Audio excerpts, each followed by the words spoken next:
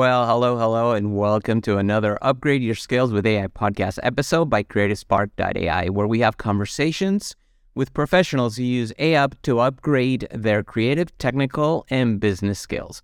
I'm your host, Marcelo Lewin. As always, get a hold of me at marcelo@creativespark.ai. Also, remember to go check out the website, CreativeSpark.ai, for more episodes on this podcast and all the other shows where we cover tons of other content, all focus on how to use AI so you can be more productive, creative, and technical. Now, today's episode is all about understanding the terminology of AI, and let me tell you, there's tons of terms that you've got to know. Even if you're not creating AI, but you're using AI, you still should know these terms because it'll help you communicate better with the team you're in.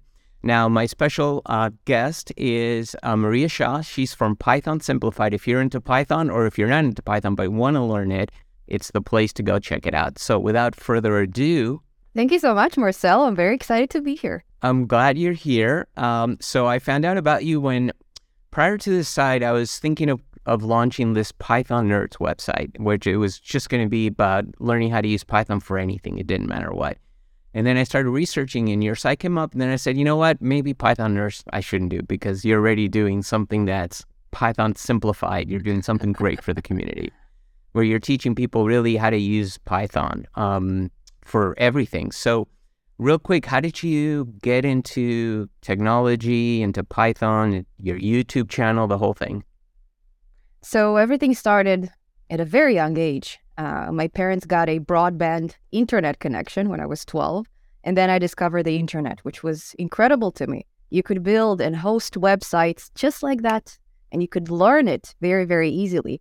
So I started programming as a hobby. I never really considered it as a profession until I got a bit older. I actually was a graphic designer for many, many years on a completely different career path, you would say. And then one bright day, I was reading an article about Tesla. I was very excited about Model S. I couldn't afford it, but I was still very excited about it. And I was reading that their autopilot system is using AI technology, as in present progressive, using and not will use in the future. And I considered AI as basically science fiction. I didn't know we can actually do it, let alone do it on our couches, sitting in our pajamas. I had no idea it's an option. So that completely blew my mind. I said, I don't want to be a graphic designer anymore. Forget about it.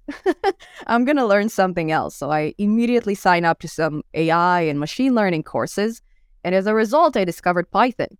So I basically started with a creme de la creme of Python. Instead of climbing from something very basic and specific, I started with what I would say the most complex side of Python. And somehow I fell in love with it. I don't know how it happened. It was so difficult, but there was just something about this language that really stood out compared to JavaScript, compared to other programming languages. The ease of use, the aesthetics, you could say, the indentations, the easy way in which we can name variables. I ended up... It's just like writing English, right? I mean, that's what attracted me to Python too, right? I mean, I've done other languages in the past, but to me, it's like, it's just a natural language. It just feels natural, like you're writing a sentence instead of coding. Absolutely. I agree. It's very, very intuitive. Instead of using all kinds of tags, you can use words like and or. You can use is. So it makes it very natural for humans to adapt to computer languages. So let me ask you, before we jump into terminology, which is what this whole episode is about, but do you feel that people... So the focus on my site and the podcast and everything else is not on people learning how AI works, but it's more on learning how to use AI, right? To be more productive, more technical, more creative. Having said that, do you feel that they should learn Python? I think that learning the technologies that we are utilizing is very, very important, even if it's just learning the basics. You want to be able to fine-tune some of the things. You want to be able to customize. So if we take tools that are ready for AI, imagine that we can take them and we can enhance them on our own. That would be really, really cool. Instead of using something that everybody else uses, we can take it to our direction. We can We can tailor it to our needs. And I think that Python is very, very helpful in that aspect because it is so natural and because it is so intuitive. When we take complex concepts such as AI, we can break them down in very, very simple terms. And I think it makes it a bit more appealing. Because if you would try to perform machine learning or AI with C++, I bet you a lot of people will get frustrated. Right. The whole idea of AI is how high level it is. So it is, the whole idea of Python is how high level it is. It is not specific. It can be very, very abstract. So we don't need to specify the specific data types and the number of bits that each piece of data takes up in the hardware level, which we need to do in low level languages. Python is a bit different, and it basically lets us handle the big picture stuff, and we will leave all the fine details to the language itself. Python can figure it out. We will just keep going. Almost like what's happening with AI today, which it used to be where you had to do that black box. You had to code that black box of how AI worked. Today, we're above that now. We're at the application layer. That's why it's taken off so much, right? Because you don't have to figure out how the language model works and all of that for the rest of us, right, that aren't super technical. But you can just use an API and it's highly abstracted. So now it's being incorporated into all these different tools and stuff. So I'm totally with you. I think like I wrote a little Python script, 10 lines of Python that created a tool for me to publish content on Twitter automatically, on its own, all focused on AI, and I don't have to worry about it. So it's kind of like my companion, right? My marketing person that can help me. So I'm 100% with you on that. Well, why don't we jump into the terms? Because I know that's what a lot of people are going to be listening to this for. Let's start with the basics. There's 3 types of AI. Do you want to talk about them? Sure. The most basic type of AI is narrow AI or weak AI. This is basically an AI model that is capable of performing a single task. Only the task it was designed to perform. Do you know this meme, you only had one job? Yeah. That's a good description of this type of AI. So if we take it to the level of examples, for example, a narrow AI that is only designed to do image recognition can only do that. If narrow AI is a voice assistant, such as Siri or Alexa, it cannot suddenly park your vehicle or detect lanes. It is very limited to the specific functionality it has. And this is, a lot of the AIs we are familiar with at the moment are similar to this. When it comes to the next few categories, they're a bit more concerning, but we're also not there yet. Don't worry about it. We're getting there. It's a word of precaution before I get there. So there's artificial general intelligence. We call it deep AI, which is a bit, well, actually much more sophisticated. It is capable of all the human abilities. So, for example, thinking. This is one of them. For example, setting up goals and having the capability of reaching them. Feeling. This also goes into this category. So this is an AI that is comparable to humans, and we're not there yet. Although if you watch the recent news about Bing and the chatbot, it was already getting mad, and it said it was alive. I don't know if you read that, but it made the news. It was pretty funny. If it was getting mad, it's a problem. It was getting mad, and it was thinking it was alive, but anyway, wow. Continue on. Yeah, I know, exactly. Yeah, I haven't heard of that, but it's, you know what, if they were able to reach it, the gap between... Yeah. The gap to the next level, which is a bit more concerning, is now much more narrow if it actually happened. Which is the beyond AGI, right? That's superhuman now. We're talking about beyond capabilities. That's artificial super intelligence. And this is basically an AI of, in simple terms, anything you can do, I can do better. Right. It's an AI that takes all the human capabilities, enhances them, and now it is a superhero. It is superhuman. It is better than us in everything. Yeah, but we're not there yet. I know you have strong opinions about each of those, but we'll leave them for a different conversation, a different time, for sure. Right? But definitely, people, you actually have some really good episodes on your YouTube about some of this and you have some opinions, I highly recommend people go check it out to learn, because you do have some valid points. But like I said, we'll leave it for a different episode on that.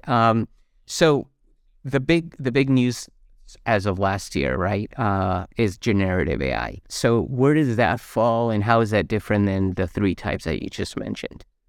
So it's a very broad category. It can fall into each of those definitions of AI in the end of the day. Because, for example, if we take narrow AI, we could say that the only task that narrow AI can do is to generate something new, which is the definition of generative AI. And my apologies for the accent. I learned those terms with a specific pronunciation, so I may not be pronouncing. Absolutely no accent. Yeah? Okay, perfect. Yeah. So generative AI is all about exposing your model to many, many different examples and then asking it to combine all those examples in order to create something brand new that the world has never seen before. So, for example, if you are creating a generative AI model that is basically that has a single task of creating a new form of art, you can expose it to all of the art in the world. You can expose it to all the paintings from all the galleries. It can learn all of this, and then it will use this knowledge in order to create something brand new that the world has never seen. And this could be a narrow AI task. This could be the only task it is capable of performing. And since the other two definitions of AI, the other two kinds, are more sophisticated, it can also fall into those categories as well. Right. One question I wanted to ask you about, getting to AGI, which we coming back to that term. Do you feel that AGI will be a bunch of narrow AIs put together that gets us to AGI? Because some people are talking about having this huge model that will be AGI, and then other people are talking about having millions of models that are narrow AI that put together gets us to AGI. Just wondering about your opinion on that. So these are two valid approaches. In the end of the day, we don't really know how we can get there, because the ultimate definition of this type of AI is gaining, from my perspective, is gaining consciousness, which is now something that is not exactly a new form of technology, is more of a new form of life. And we've never been there. We do not have any examples from the past that we've reached it, right? It's something that AI was theorized to have its abilities, those type of abilities, but we never got there. So from my perspective, there's a difference between a bunch of narrow AIs combined together and being able to perform our task, and the difference between AI that is being fully aware of its existence and conscious. I find that there's a huge difference. So I don't think that this network of narrow AIs is going to get us there. I think that it requires a bit more investigating and a bit more, researching the human brain and how it actually works. Mm-hmm. And we were not able to figure it out yet. This whole science of neurology is also not at its peak. There's a lot of things to learn. And I would say that I belong to the approach that thinks that it requires a completely different technology to get there, not a bunch of narrow AIs. The beautiful thing, if you think about it, is that we're able to have this conversation and speaking in terms of reality, not in terms of science fiction. That we're having this conversation today in 2023 tells you how far we've come in technology in general and as a human species, and how far we're going to go in the next couple of years. It's because I know people are afraid of AI and, all that kind of stuff, but the fact that we're where we are today is just amazing. And I don't know if people are grasping that yet, where we're at today with AI. Yeah.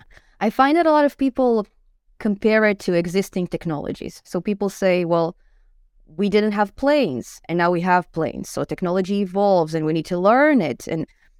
But I think it's incorrect to compare AI to existing technology. Our planes, they cannot make decisions. The pilot makes decisions. If he wants to fly somewhere, he takes the plane with him. The plane is not going to suddenly decide that, no, I'm not going to listen to you, I'm going to do something else. Now, in the end of the day, when it comes to AI, we don't control the output. We don't control the outcome. We only control what it learns and how it learns. Everything else is based on the model itself. So the conclusions are not in our control. We have never had such a technology before, and this is what a lot of people cannot understand. This is brand new, and I don't see it. And again, we're not in a point when we're dealing with a new form of life, but this is the goal of many, as you mentioned, Bing, ChatGPT, many different existing technologies are progressing towards this goal. And I think that we are at the perfect spot to start talking about it. And thank you so much for bringing up all those issues on your podcast. This is something that we need to start a conversation. Nobody knows who's right or wrong. Nobody knows if we should fear it, we should embrace it, we should glorify it. Nobody knows. But at this point, we need to bring up a lot of arguments, and as many arguments as we can, and try to figure out how the future of AI will look like. Yep, definitely. And my point of view is we should fear it, we should glorify it, and we should embrace it, because I think it's going to be all of those things. Nothing is perfect and nothing is totally bad either. But so you mentioned before machine learning. So what is the difference between AI and machine learning? So in the most simple terms, AI is an ability and machine learning is a process. Many people use it interchangeably because in the end of the day, AI is the ability of computer systems to make decisions based on some previous data they were exposed to. Now, unlike a regular piece of software, which basically follows instructions that the developers provided to it, AI not exactly follows instructions. It makes decisions based on the instructions that we gave it, but the decisions are their own. Now, machine learning is basically one of the processes in which we can achieve this ability of computer systems making decisions. It's only one of them because there's deep learning, there's reinforcement learning, there's all kinds of approaches, but machine learning helps us reach AI. That's why many people use them interchangeably. Well, now that you mentioned deep learning, so let's continue on that thread. So what is the difference between machine learning and deep learning then now? Deep learning is machine learning on steroids. I didn't really define machine learning very well, but basically, when you look at machine learning and you compare it to deep learning is using much more sophisticated algorithms, it is using much more data, and it's using much more processing power. We're dealing with complex algorithms when it comes to machine learning. We're dealing with neural networks, which is something that's meant to mimic a human brain. When we're dealing with machine learning, we're talking about much more relatively simple algorithms like k nearest neighbors or a bag of words. And if anybody looks it up right now on Google, they can figure it out momentarily. When it comes to neural networks, good luck. You need to have a very, very good knowledge of math in order to grasp it. Right. Well, many people call the neural network like this black box that stuff goes in and stuff comes out and nobody knows what happens. even some of the people that created it, right? So this neural network, when we're talking about like billions of parameters, we hear a lot, and ChatGPT, GPT-3 has billions of parameters. These are neural networks, right? They have parameters that the AI adjusts and comes out with whatever it comes out with. So maybe you can explain the neural network, because that's highly intertwined with deep learning, right? Yeah, absolutely. So this type of explanation goes into very technical terms. But if we look at a human brain, I can try to make a nice example out of it. Mm-hmm. So the core components of a neural network are very, very simple algorithms. In the end of the day, they are very basic units of logic. We're talking about something called perceptrons. We call them nodes very often. And they're so basic that they can only come to two different outcomes. It's either true or false, 0 or 1, or in a case of impulses, electrical impulses in a human brain, it's either on or off. Now, these type of nodes or perceptrons are equivalent to neurons in a human brain. And as a human brain is a collection of neurons, a neural network is a collection of perceptrons or nodes. Now, we are able to reduce all those nodes to simple questions of yes or no. So in the end of the day, we're dealing with a very simple system to grasp if we break it down component by component. And basically, when it comes to the process of thought, to this black box of a neural network, without getting into technical terms, we can look at the way that humans think. So the way we think is very often our thought comes as a response to an input. So we either saw something, we either heard something, we either touched something, tasted something, and our thoughts comes as a result of this type of input. So for example, I went to France. I like to use this example. I went to France and I've ordered a snail for the very first time, not escargot, an actual snail. I was sitting down and my mouth received this snail input. It processed it. It sent some signals to my brain of how the texture is, how the taste is, how the flavor is. And in my brain processed this input. And then I came to the conclusion that I don't like snail. Now, in the table next to me, there was a gentleman who ordered the exact same input. He ate it in the exact same way, but his process of thought led him to a completely different conclusion. He really likes snail. So in the end of the day, this is very similar to how neural networks operate, or even perceptrons operate, single units of logic. Just because they are exposed to the same input doesn't mean that they result in the same conclusion. And in the end of the day, this input, this black box, is in 100% control of the developer. We get to decide how this black box looks like. The only thing we don't get to decide is the output. Now, in order to get into this black box, we need to get into technical terms. So basically, this black box consists of something called hidden layers. This is something that evaluates many different aspects of your input. So it's very easy to talk about in terms of images. So for example, you see an image of a goat and you need to now analyze it. One layer can look at the colors. Another layer can look at the outlines. A third layer can evaluate the brightness, or maybe whether it has horns, whether it has legs. Now on its own, just because something has horns doesn't make it a goat. But when you combine all those hidden layers, all those different parameters, the billions of different parameters you mentioned, you can come to a much more definitive conclusion. And it's a complex one to explain. I hope I was able to explain it properly. No, you did. You did great. Awesome. But one thing that comes up is that you mentioned the human brain and neural networks, right? One of the issues with neural networks today, but I know they're working on this, is that you've got all these perceptrons and billions of parameters, what they call them, right? And when you have an input and it goes through all of these, and then you get an output, and that takes time. Our brain, even though we have all of these neurons, doesn't do that. We have all of these billion parameters, but if I say talk to Maria, I'm using only certain neurons, right, with their connections, and just doing that so I can process things much quicker. And I know they're working on that. So do you have any thoughts on that? Because I know that's something they're trying to work on to speed up these neural networks, and maybe explain a little bit better than I did how that works.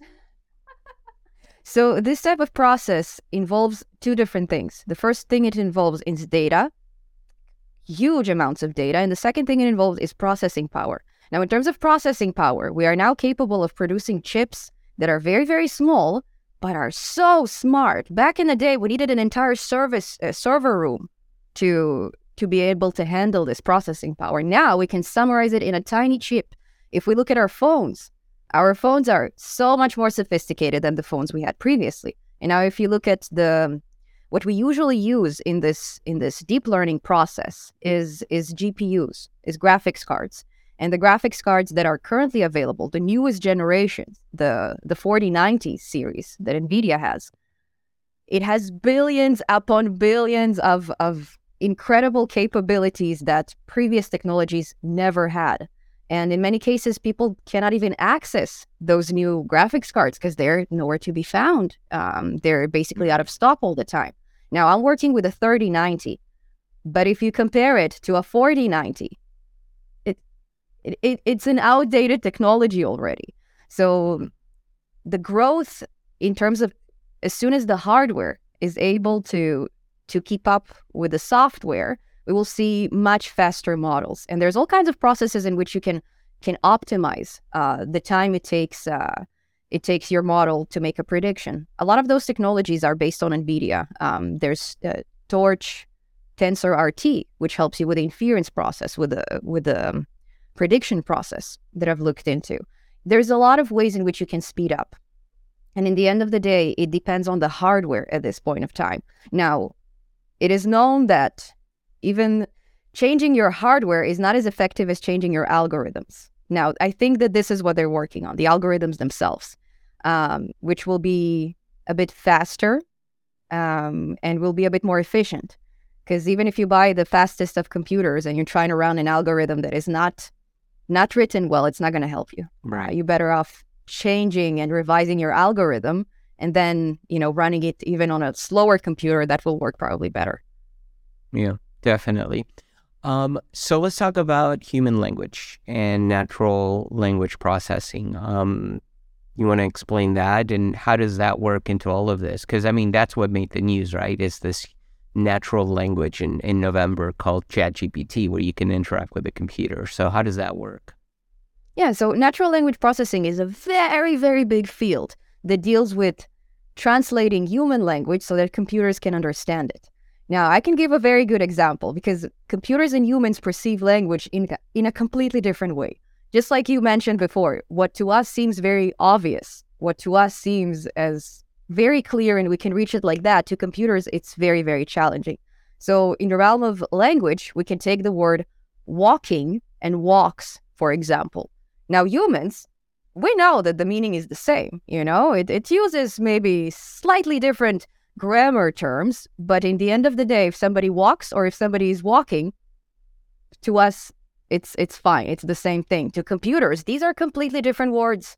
Now, in order for computers to understand that they are similar, we need to do something called pre-processing. We need to take those two inputs, this text, and we will need to slightly adapt it in a way that computer can interpret it properly.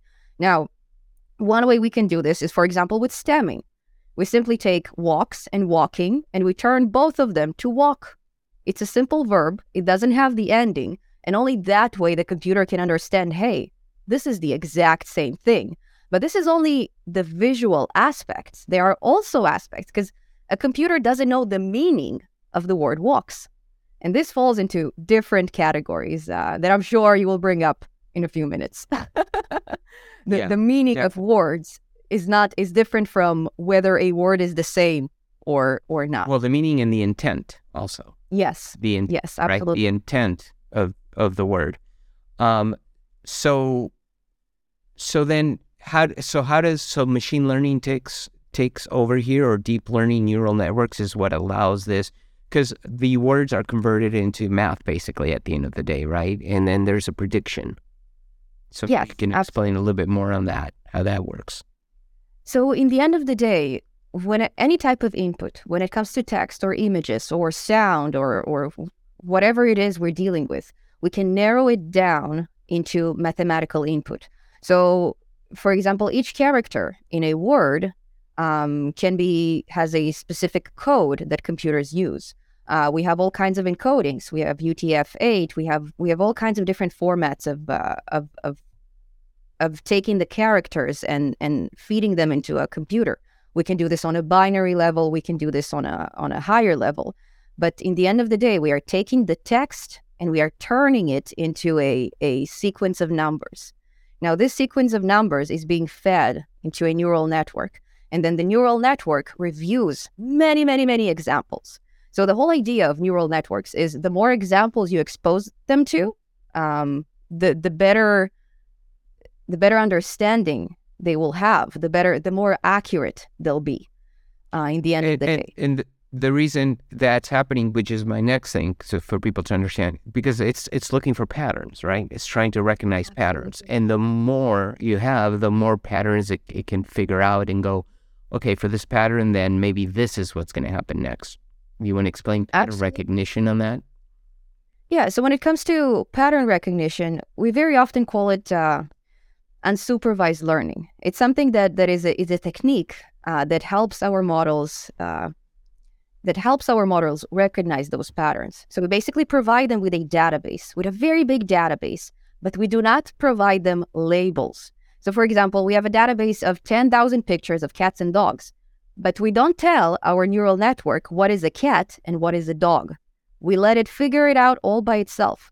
We expose it to the data, and then it separates it into two categories. So it will not know that category 0 is a cat and category 1 is a dog, but it will be able to sort them very likely in a good in an accurate way. Right. And I think this is why, and hopefully this gives a good understanding all these terms and how they interrelate with each other, why certain things happen with like when ChatGPT or any other AI starts hallucinating, and they just see math, they see patterns, but they don't understand meaning and intent. Right. So even though they go, that's a cat and that's a dog, they really have no clue what that is. It's just a pattern that, okay, was identified as a cat. Right. So maybe explain a little bit about that, because there is all of this that people run into and go, well, why is it making stuff up? Well, it has no idea what it's saying or what it's talking about. Right. It just knows patterns. Yes. So everything that a piece of AI knows about the world is something that the developer taught it. Now, it takes us a lifetime to come to the conclusions we come to.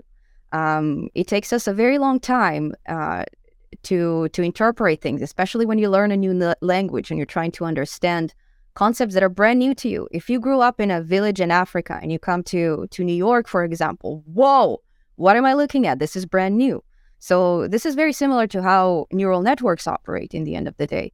It only knows what it knows. And you don't always know the type, the distribution, and the amount of data it was exposed to. So if if you're asking a question that your neural network has never seen before, like probably it has never seen this question before, but it's seen some similar questions. It's seen some similar examples, or it was able to fetch certain words that repeat in your question and in somebody else's question. And it's going to base it on that, basically. The answer will come from existing data that it was exposed to. Just like if you ask me now something about astrophysics or how to make a rocket and send it to space, I will look at you very confused.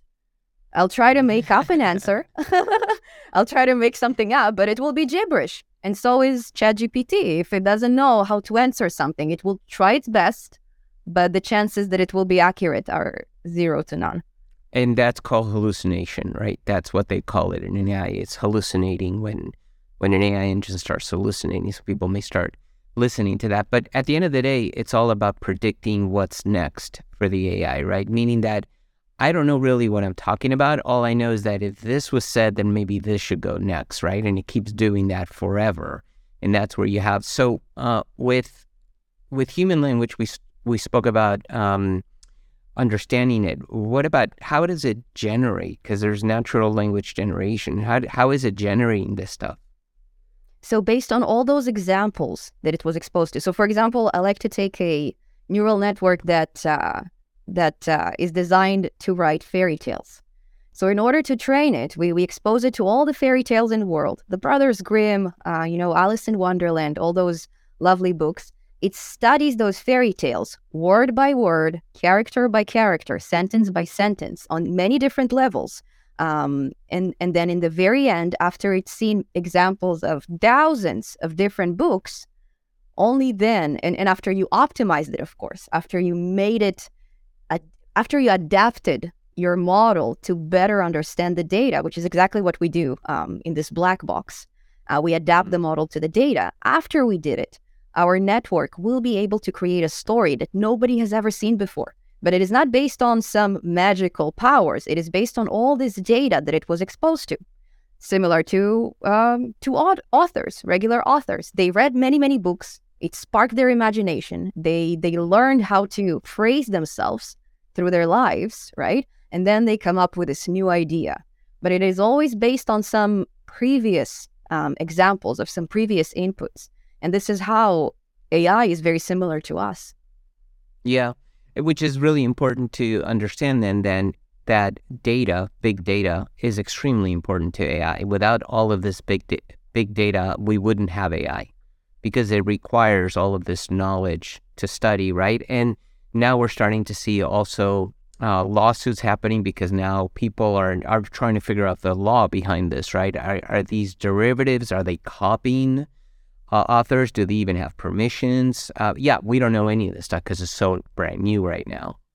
That's what I'm so puzzled about. I would expect that, at least 5 years ago, we would start thinking about protocols, right? Just like HTTP, just like FTP, just like many existing protocols we are comfortable with in the tech world for many, many years. How come we're not even talking about protocols for AI? How come we're not talking about some outcomes that it may have on our society? We rarely have this conversation. We only see it in a form of either people who are extremely scared of it but don't know why. Okay, they've seen it in science fiction movies. They've seen The Matrix, The Terminator, Prometheus. I'm freaking out, but they don't take the time to actually learn what it's all about. On the other side of things, there's folks who are basically advocating to use it with everything, and instead of learning it too, they're learning how to use tools that use it. So nobody bothers, like, I wouldn't say nobody, but not many people bother taking the time and actually learning the processes behind this technology and having the capabilities of making it rather than using it. And I think this is the biggest problem. If more people will learn it, if it will be accessible to more people, and it wouldn't look like science fiction, because the majority of the existing courses do look like science fiction. The first course I took, where I got introduced to Python, I had no clue what I'm doing. I was shooting in the dark. I was able to reach something nice, but developers, if you let us do something that we've never done before, we can use Stack Overflow, we can use so many articles to figure it out. We will perform the task, but understanding how we performed it, this is what all of those courses are lacking. This basic breakdown into human words, not into mathematical terms, not into formulas that are highly complex with limits and sequences and more letters than digits in the end of the day. I think that all of those courses are based upon some previous knowledge of statistics, math, rather than programming. So if those courses were easier, if this information was more adapted to normal people rather than geniuses, I think that we would have this conversation 5 years ago rather than now. I think we'll get there, and I know you're passionate about this, so I got to have you back to actually have a long conversation on this. So, Sure. So I'm gonna bring us back to the terms, because otherwise we'll continue this for another hour on this topic, which the philosophy. I have my. Yeah, exactly. Which is important. I'm not minimizing it. But you mentioned learning, that there's different types of learning, and one of them you mentioned was unsupervised. What other types are there? Maybe you can explain a little bit about those.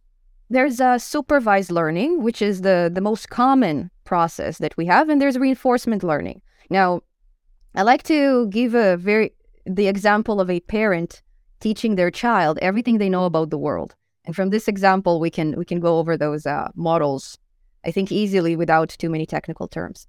Now, when it comes to supervised learning, it's the equivalent of a parent taking their child to the farm, pointing at animals and telling them, like, this is a goat, this is a chicken, this is a cow, this is a horse.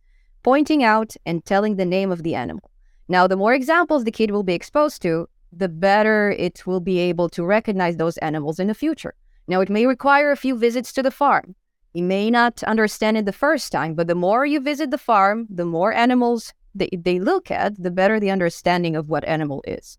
The better they can differentiate between those animals. Unsupervised learning is the equivalent of taking your kid to the farm and just standing there. Your kid needs to realize that there is animal A, which looks like a chicken. There's animal B that looks like a goat and a cow, So it's a more independent process, but in the end of the day, it is still in full control of the developer, of the parent. Right. When it comes to reinforcement learning, this is where things get a bit more tricky, because this is the equivalent of a parent bringing a child to the world, giving him the keys of his car, telling him that's the car, that's the kitchen, this is the washroom, do your thing, bye-bye. And then he leaves. So reinforcement learning is all about allowing your model to learn on its own. It consists of a system of penalties and rewards. And this is the only thing that developers basically control in this reinforcement learning path. Everything the model learns about the world is based on itself. So, for example, you would let this model play a game, but you will not tell the rules of the game to your model. It will not know that pressing the right button makes it go right. You wouldn't know any of this. The only thing that your model will know is that if the game is over, it gets a penalty. If you get to the next level, you get a reward. That's the only thing the model will know. And it tries to get more rewards than penalties. That's it. Absolutely. Absolutely. Yeah. And only based on that, it keeps learning. So you basically reward it if it reaches the goal. Right. Yep.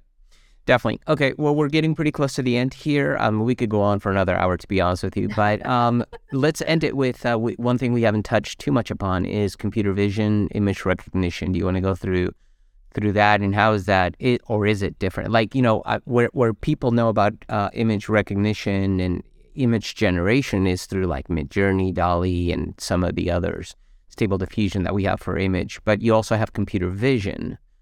Explain some of what that is.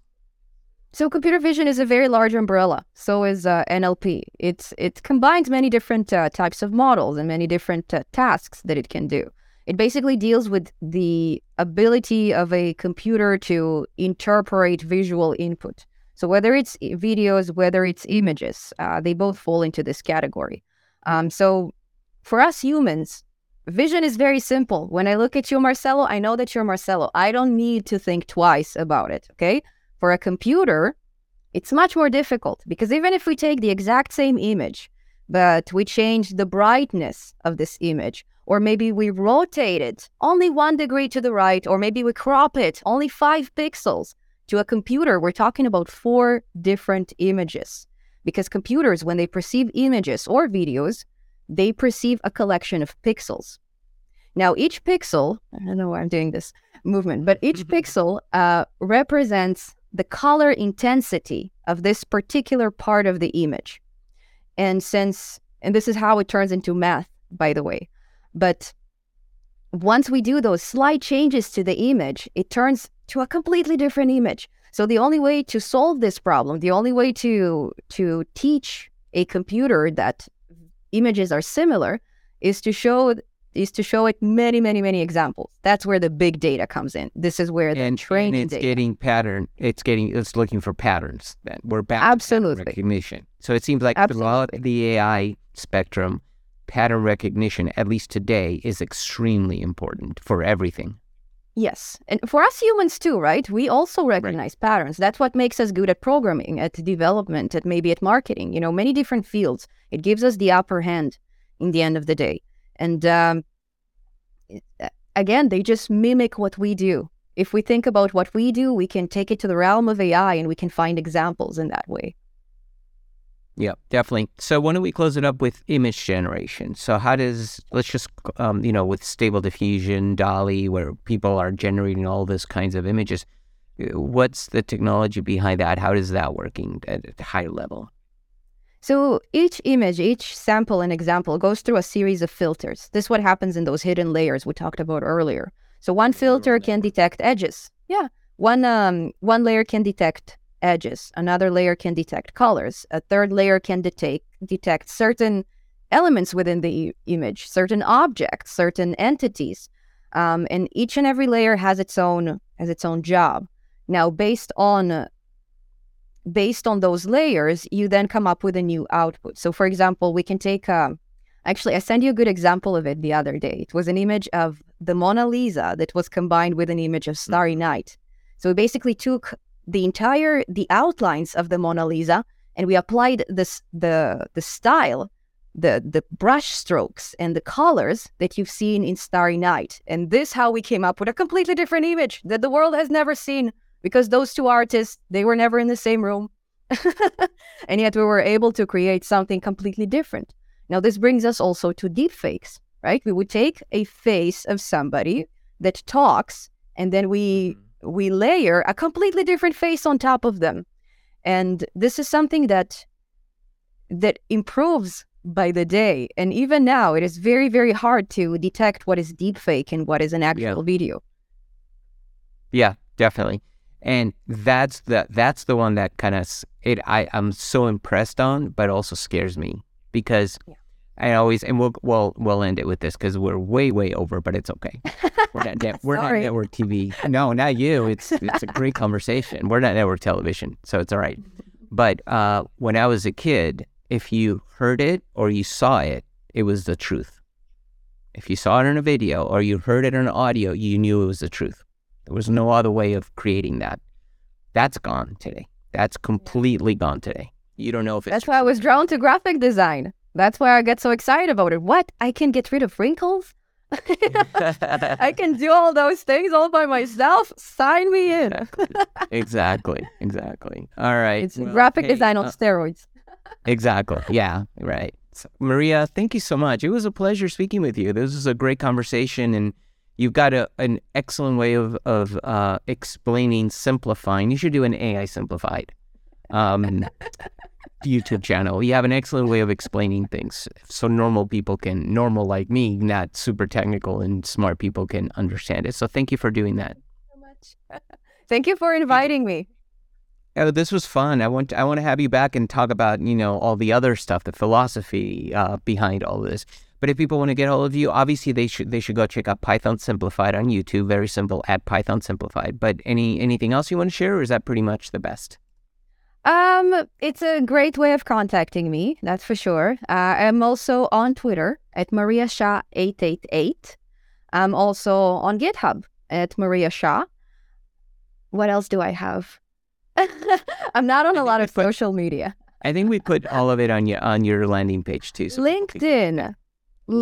I'm Maria Shah 888, I believe. So please get in touch with me if you're interested in learning about AI and other cool Python stuff. I do have an AI simplified playlist. It's not a channel. My channel was supposed to be called Go AI at first, but then I decided that, okay, we're going to change the name to something a bit more, a bit less niche. We'll focus on Python. Maybe it's time to rebrand. Who knows? Maybe, for sure. And yeah, it was very fun for me too. I really enjoyed having this conversation with you, Marcelo. And please invite me more. Here. I'll come. Yeah, definitely. I'll have you back. All right, Maria, thank you so much. I appreciate it. And thanks to the rest of you. I hope you enjoyed this episode of the Upgrade Your Skills with AI podcast. And remember to go check out CreativeSpark.ai for more episodes and shows focus on helping you how to use AI so you can be more productive, creative, and technical. Finally, as always, get a hold of me, Marcelo, at CreativeSpark.ai. So we'll see you on the next episode. Cheers.